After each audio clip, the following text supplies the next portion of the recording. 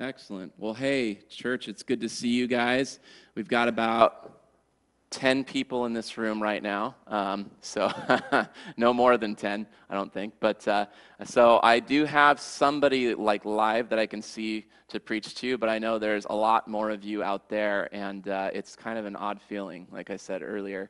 But knowing that you're there and that we are gathering around worshiping God this morning and His word is a comforting thing, that there's still unity, that in this weird time that we can still connect with one another digitally. So hopefully you're enjoying the time, that you're encouraged and challenged by this time and reminded of our common faith in Jesus Christ. So, I'm not going to spend a lot of time talking about the coronavirus this morning because I'm sure that we've had enough of that. So, but what we need to do in times like these, I think what happens is where our hope and our security lies is really revealed to us during times like this, and to others and to the world around us. And so what we need to do when the world seems crazy and things are out of control is we need to anchor ourselves to God and His word and His truth. He has the answers, even if we don't have the answers. And so we can trust that He is good, that He is God, and that He is in control. And so that's what we're going to do this morning. With that said, we're going to kick off a new series. So you might have noticed that we had a new sermon bumper, video bumper, and we have a new slide. We have spent the last 10 to 12 weeks going through the first 4 chapters of Romans. Throughout those chapters, God spoke through the Apostle Paul. The Apostle Paul wrote to the church in Rome to show us that every person, whether they were a Jew, whether they were a Gentile, that every person is a sinner and they fall short of God's standard of righteousness. And he explains that there's only one person who satisfied God's standard of righteousness and satisfied the righteous requirements of the law, and that is Jesus Christ. He is the chosen one, and He is absolutely perfect in every single way. And He showed how we can obtain righteousness, not by what we do, but by placing our faith in Christ alone. And Christ went to the cross. He died the death that we should have died, so He died in our place. And then He demonstrated His authority over all things by rising from the grave. And as we place our faith in Him, we are declared righteous. We have a righteous standing with God.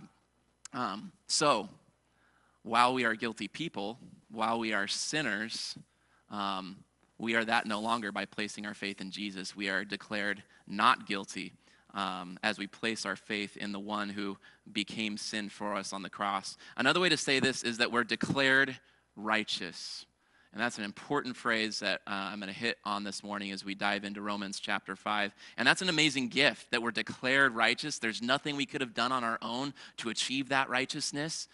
It is something that is just given to us as we trust in Christ by faith. We receive forgiveness of sins, and then God looks at us and He says, "You are now righteous in my sight." But as we're about to see, that's just the start of the Christian life. It's just the beginning. It's not just about forgiveness, but it's the start of our walk with God. So starting in chapter 5, we're transitioning from a theme of a guilty person being made right with God to the benefits we now see because we're right with God. So Paul has spent a lot of time saying, okay, this is how you're made right with God. Now that you're right with God, what are some of the benefits of that? What do we see that are the benefits for you because you're right with God? So I'm going to read through the passage. We're in Romans chapter 5, verses 1 through 11. But before we do that, let's go ahead and pray together one more time. Let's bow our heads. Father God, thank you for this letter that Paul wrote, but that you inspired. It is full of truth. It's weighty, but it is so good, and it is so rich, and it is our pleasure and our privilege to read through it and be reminded of your love for us, of your righteousness and your goodness, and how you amazingly accomplished all things on our behalf for our sake, because you're good, and it's not of our own doing, it's of your doing. We thank you so much for that. I pray, Lord, that the truths in these 11 verses would impact our hearts, and it wouldn't just be this head knowledge, but Lord, that you would help it translate to action, that you would change us. In Jesus' name, amen. Okay, so I don't know if I mentioned, but our new mini-series is called Romans Part 2, Peace. And you're about to see why. If you have your Bibles, you can read with me. So I'm going to say a couple things we don't normally hit because you all are remote, except for you 10 in front of me. You can actually go to the hub, involvedchurch.com/hub, and then click message plus notes. There's a button there. That'll get you a spot where you can actually tap a button and open up Romans 5 and have some notes to go along with everything. You can also open the YouVersion app. If you have the YouVersion app on your phone, you can open that, hit more, then hit events, and you should be able to find Involved Church in there and follow along there if you don't have a Bible in front of you. Also, in your chat window, if you're at live.involvedchurch.com, you can tap Bible. There's a tab, it should be your lower right-hand corner. Tap Bible, and you can follow along there if you don't have a Bible. So, ready? All right, let's go ahead and read Romans 5, verse 1. Here is what it says. Oh, and before I do that, we are going to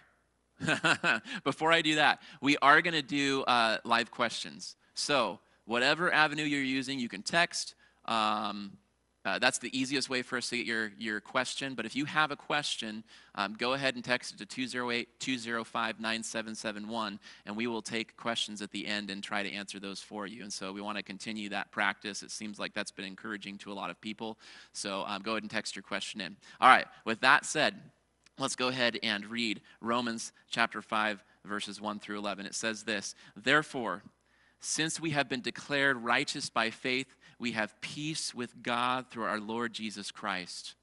We have also obtained access through him by faith into this grace in which we stand, and we rejoice in the hope of the glory of God. And not only that, but we also rejoice in our afflictions, because we know that affliction produces endurance, endurance produces proven character, and proven character produces hope. This hope will not disappoint us because God's love has been poured out in our hearts through the Holy Spirit who was given to us. For while we were still helpless, at the right time, Christ died for the ungodly. For rarely will someone die for a just person, though for a good person, perhaps someone might even dare to die. But God proves his own love for us in that while we were still sinners, Christ died for us. How much more then, sorry, our slides are a little off there. How much more then, since we have been declared righteous by his blood, will we be saved through him from wrath? For if while we were enemies, we were reconciled to God through the death of his Son, then how much more, having been reconciled, will we be saved by his life? And not only that, but we also rejoice in God through our Lord Jesus Christ, through whom we have now received reconciliation. So Paul starts out by saying, therefore, and if you study the Bible and how to kind of follow a train of thought, especially with Paul, you always, when you hit that word therefore, you always say, what's a therefore? Therefore. Have you heard that phrase before? What's a therefore? Therefore. And what's going on here is, why is there a therefore? What is the foundation of support for the argument that he's about to make moving forward?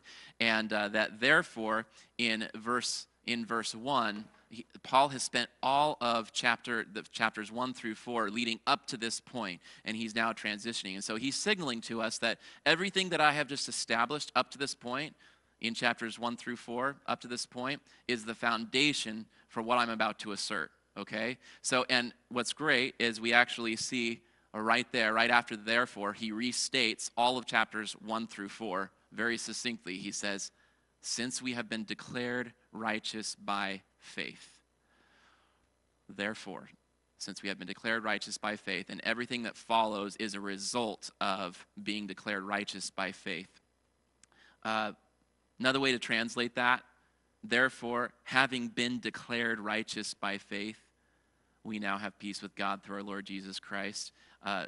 This is such an important spot. I just want to pause for a second and say, look, we have been declared righteous. That's phrased in such a way that it is a point in the past. God has accomplished it. It is done. It is finished. You are declared righteous by faith. You have been made right with God in his sight. You are righteous if you place your faith in Jesus Christ. It is done. That is really important because Paul is saying it is finished. It is done. And now because of this finished act, here's all of these things moving forward. And so that's important for us to understand as we're moving forward. There's nothing you can do to earn God's favor, but it is because of the life, death, and resurrection of Jesus Christ, you've been declared righteous. It's finished. He accomplished it.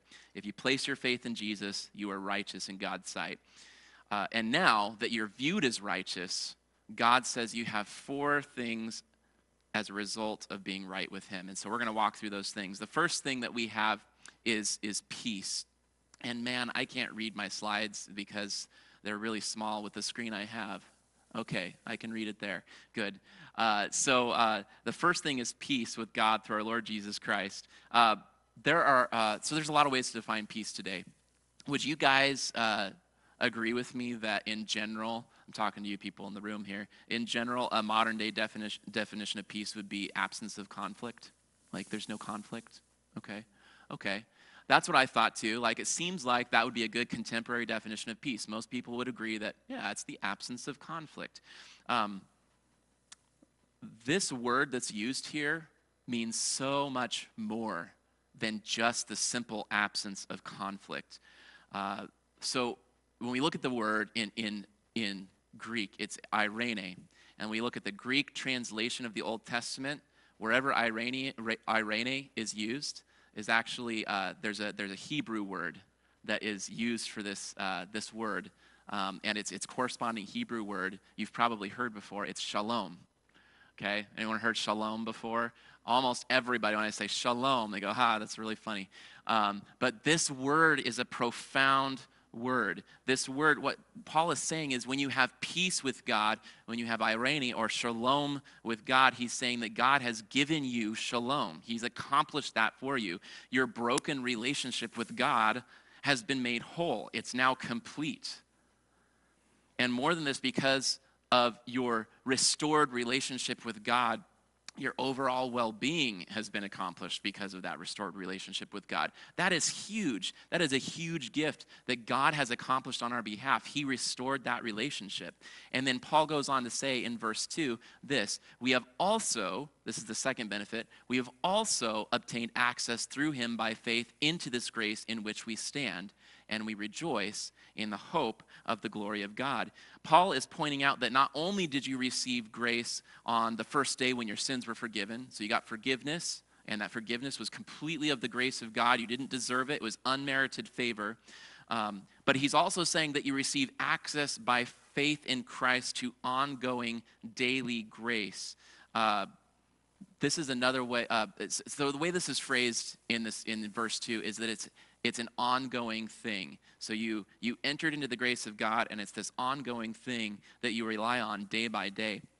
So Paul's saying that by saying that you as a believer in Christ stand in this grace, he's saying that it's by the grace of God in Christ that you remain faithful to God, living for him day by day. He is the one that gives you everything you need to not only be saved, but also to continue living for him. And it says that we're to rejoice in the hope of the glory of God. So that word there, that word rejoice, is the same word I got to preach on like 3 or 4 weeks ago when I said a lot about boasting.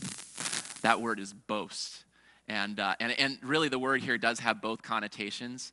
It does have the thought and the connotation of rejoicing in the hope of the glory of God, but also boasting in the hope of the glory of God. Paul's saying that as a result of being declared righteous by faith, we have peace with God, we have daily access to grace that we need to live for him.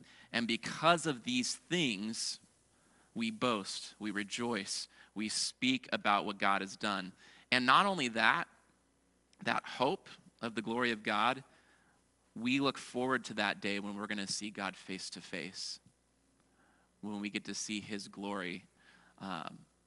That is a result of being declared righteous. So let me ask you something. how do you respond to difficult circumstances in life?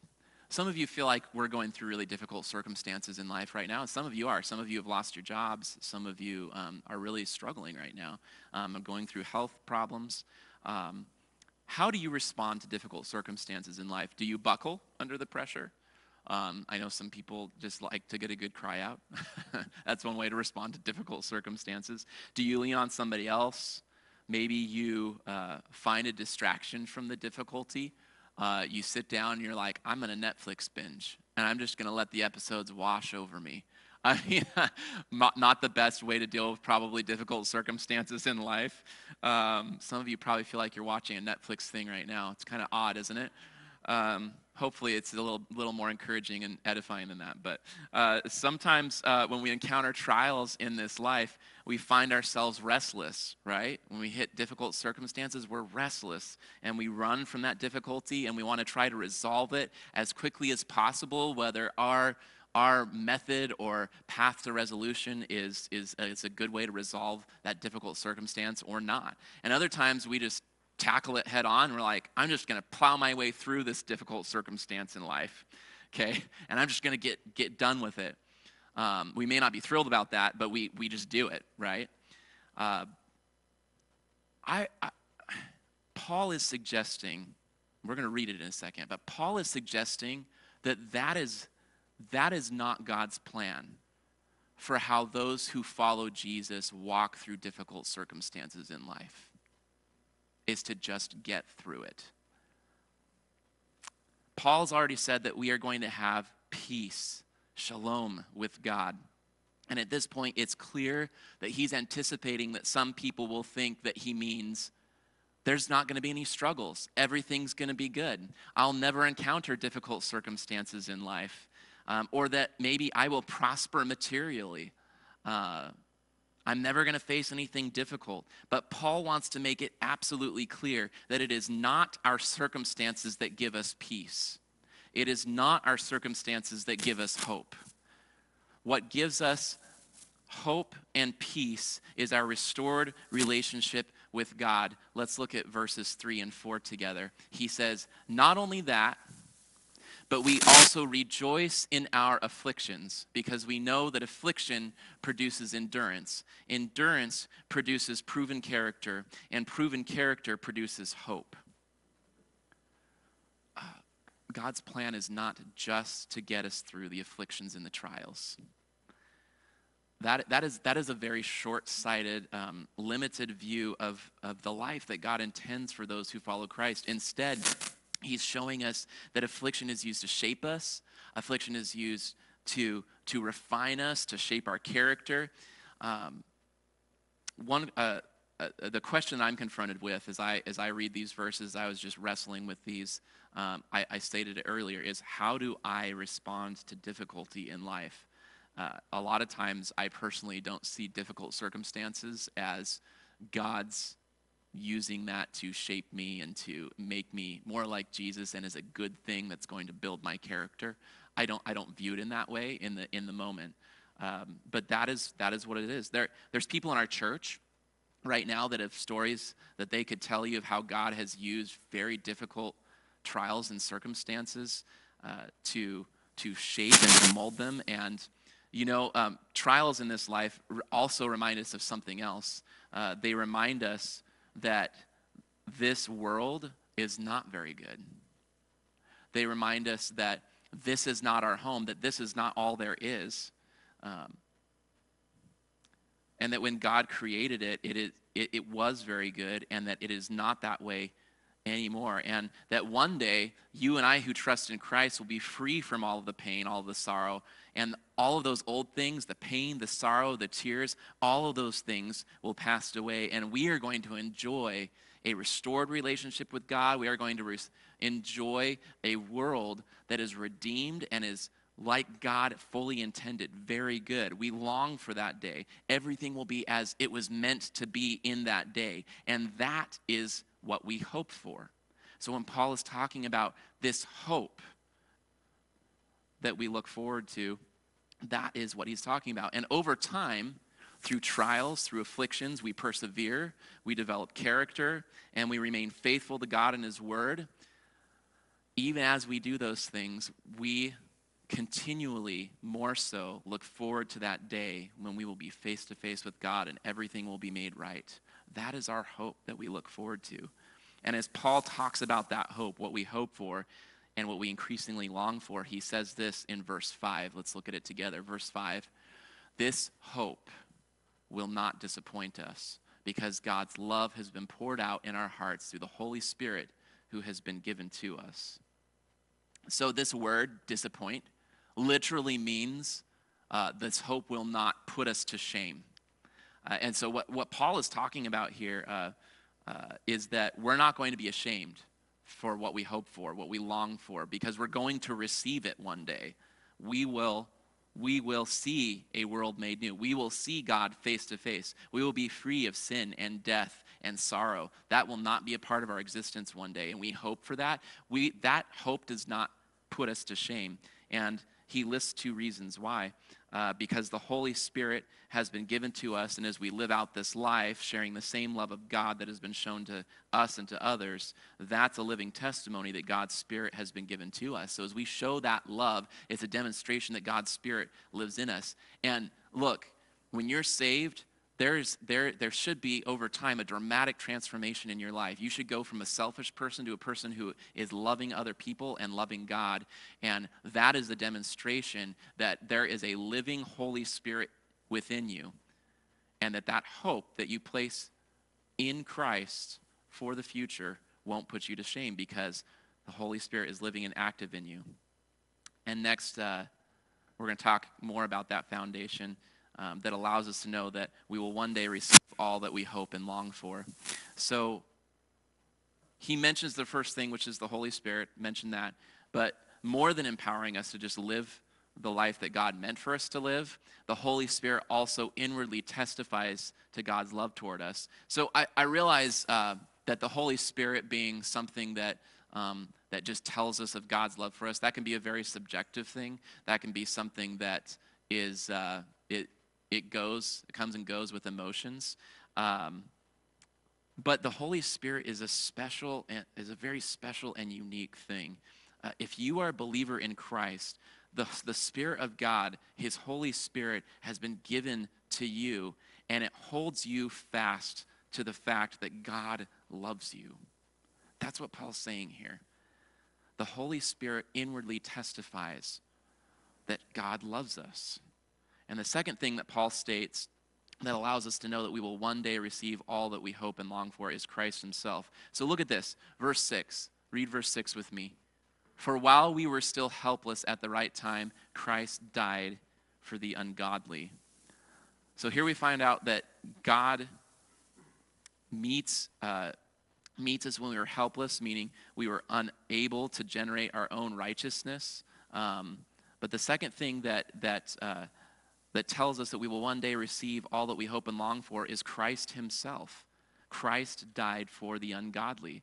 So he says right here, God meets us when we are helpless. And all he means by that is that we were unable to generate our own righteousness. God looked at us before we placed our faith in Christ, and he saw unrighteousness. But at the right time, at the time appointed in history, when everything prophesied about the coming Christ would be perfectly fulfilled, he came. Jesus came, he stepped down into time, and then he died. But he didn't die for the righteous. He died for people who Paul says are ungodly, which are rebels against God, people who have rejected him. He died for those people who rejected him. He died for the same people he came to show the love of God to, who turned their face and sent him to a cross. He died for you, and he died for me. And then he goes on to say in verse 7, rarely will someone die for a just person, though for a good person, perhaps someone might even dare to die. So if I was to ask you if you would die for the most important person in your life, I'm guessing you would probably say yes. Okay? If I was to say, hey, would you die for your wife or your kids? My guess is you'd say yes in a heartbeat. If I were to ask you, why would you die for that person? You might tell me something like, well, I love them with all my heart. I care about them. And so I would die for them, certainly, out of love for them. Here in this passage, Paul is saying that rarely will someone die for a person out of respect for them. But it is a possibility that someone might choose to die for someone that they love. Now, there's some debate on exactly what he means, but that's one way to read it. But the point actually is not this particular verse. What Paul is doing is he's making a contrast here. I don't want us to miss the point. It's understandable that I might die for my wife and my children. Okay, people look at that and they'd go, yeah, of course he would die for his wife and his children. He loves them. But that's not what Christ did. What he did is far beyond simply dying for people that are worthy of respect or even people that I should love. He died for people that were rebels against him. He died for people that reject him.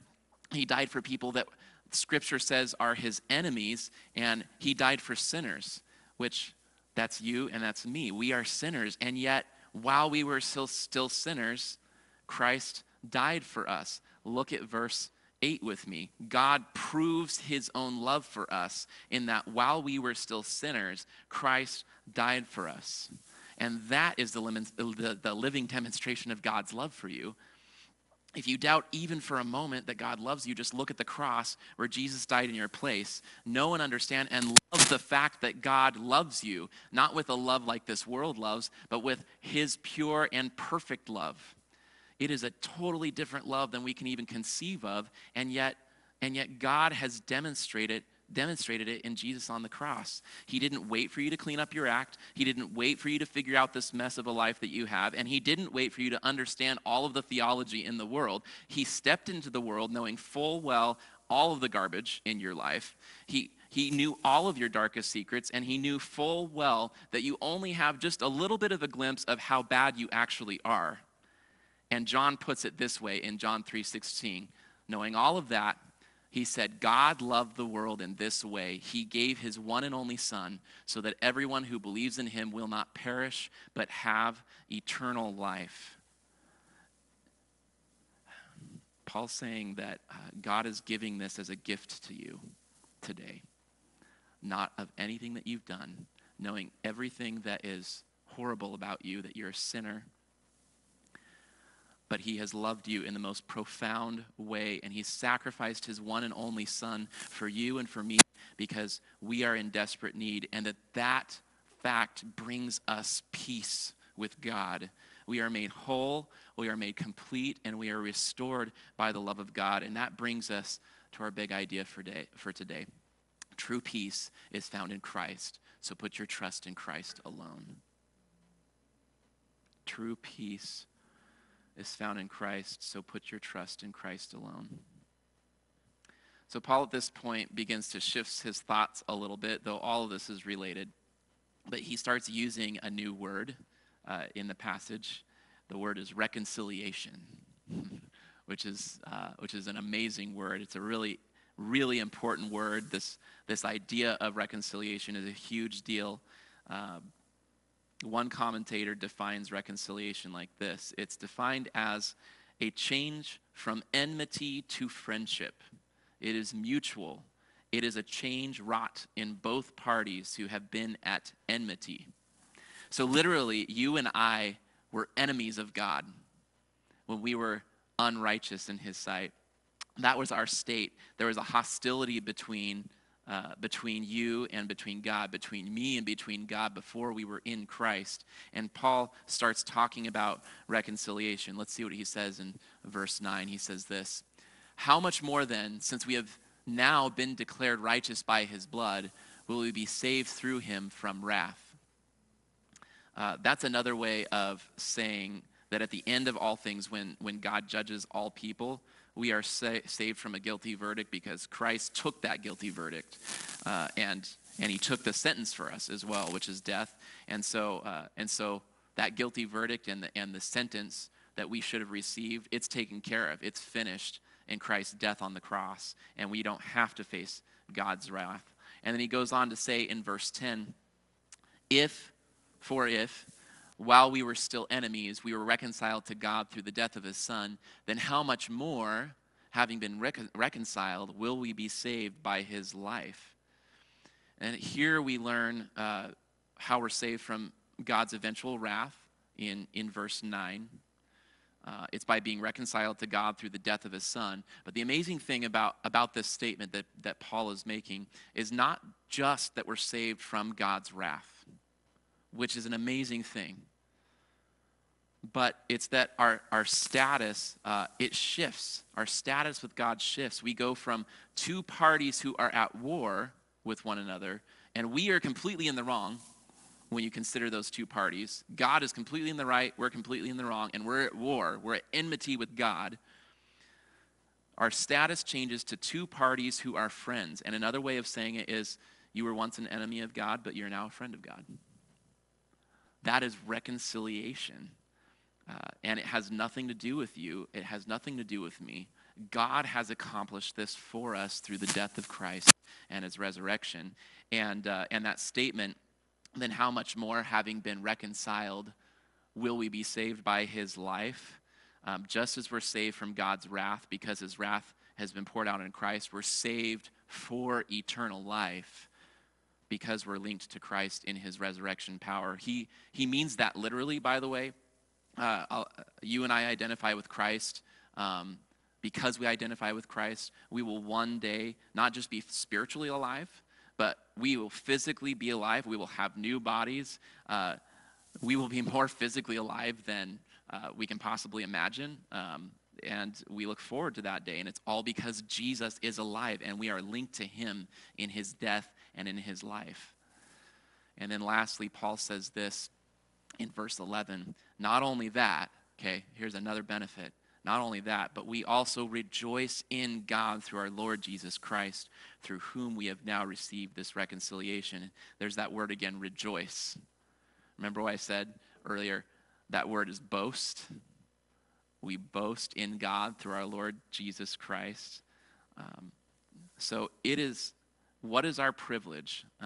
Our privilege is to talk and to rejoice in all day long Jesus Christ, through whom we have now received this reconciliation. And I believe that is Paul's challenge to us as we're going through verses 1 through 11, and he's leading up to this final point that we rejoice in God through our Lord Jesus Christ, through whom we have now received reconciliation. Our challenge is to boast in Jesus. It's our joy to do that every moment of every day. We speak of him because we're no longer enemies. We have daily access to grace. We have peace regardless of life's circumstances. In fact, we now view life's circumstances as not something to just get through, but as something that God uses to grow us, and also as a way to remind us that one day we will see God face to face, and the afflictions and the trials of this life are going to be a distant memory. We are constantly reminded of that in this world, and that's not a bad thing. That's a good thing. And as we have peace through whatever circumstance in life, it becomes a living testimony and also a verbal testimony as we explain why we have peace in every circumstance in life to others around us, that God has accomplished reconciliation with us to God through our Lord Jesus Christ. And that is an amazing thing. And we do it in the power of the Holy Spirit, and we're at peace. So that said, it's time to think about how we can apply this to our lives. Obviously, there's a lot of things to think about. we can think about this, and we can just sift through this and allow it to soak into our minds and our hearts. But with this time to respond, I just want to take a couple minutes with you this morning, and I want you to think through these things. I'm going to have to turn around because I can't read that there. But the first thing is, how do you handle trials and afflictions in life? Okay, I asked that question earlier. Take a moment to pray about your current situation and reflect on how God might be using it to refine you. It could be the current circumstances that our world is in. You may be experiencing some real difficulty because of the circumstances we're in right now. It could be because of your health. You might be facing some sort of persecution in your life. That could be something you're facing, how do you handle that? How do you respond to that? Take a moment to pray about that. The second thing is, who might you rejoice in Christ with? Who might you tell about how God has given you peace with him? Pray for that person now and begin making plans to bless them this week, showing them the same love that God has shown to you. So this could be a believer. There's there's believers out there right now, even in our own church, who need some encouragement. And so we need to just revel in the joy that we have in Christ with one another. We need to talk about the joy that we have in Christ with one another. We need to remind each other that no matter the circumstance, we have peace with God, and that's an amazing thing. And so you could do this with a believer who needs some encouragement right now. You could do it with somebody. This is a great time to share Christ with somebody and to talk about the joy that he brings to your life.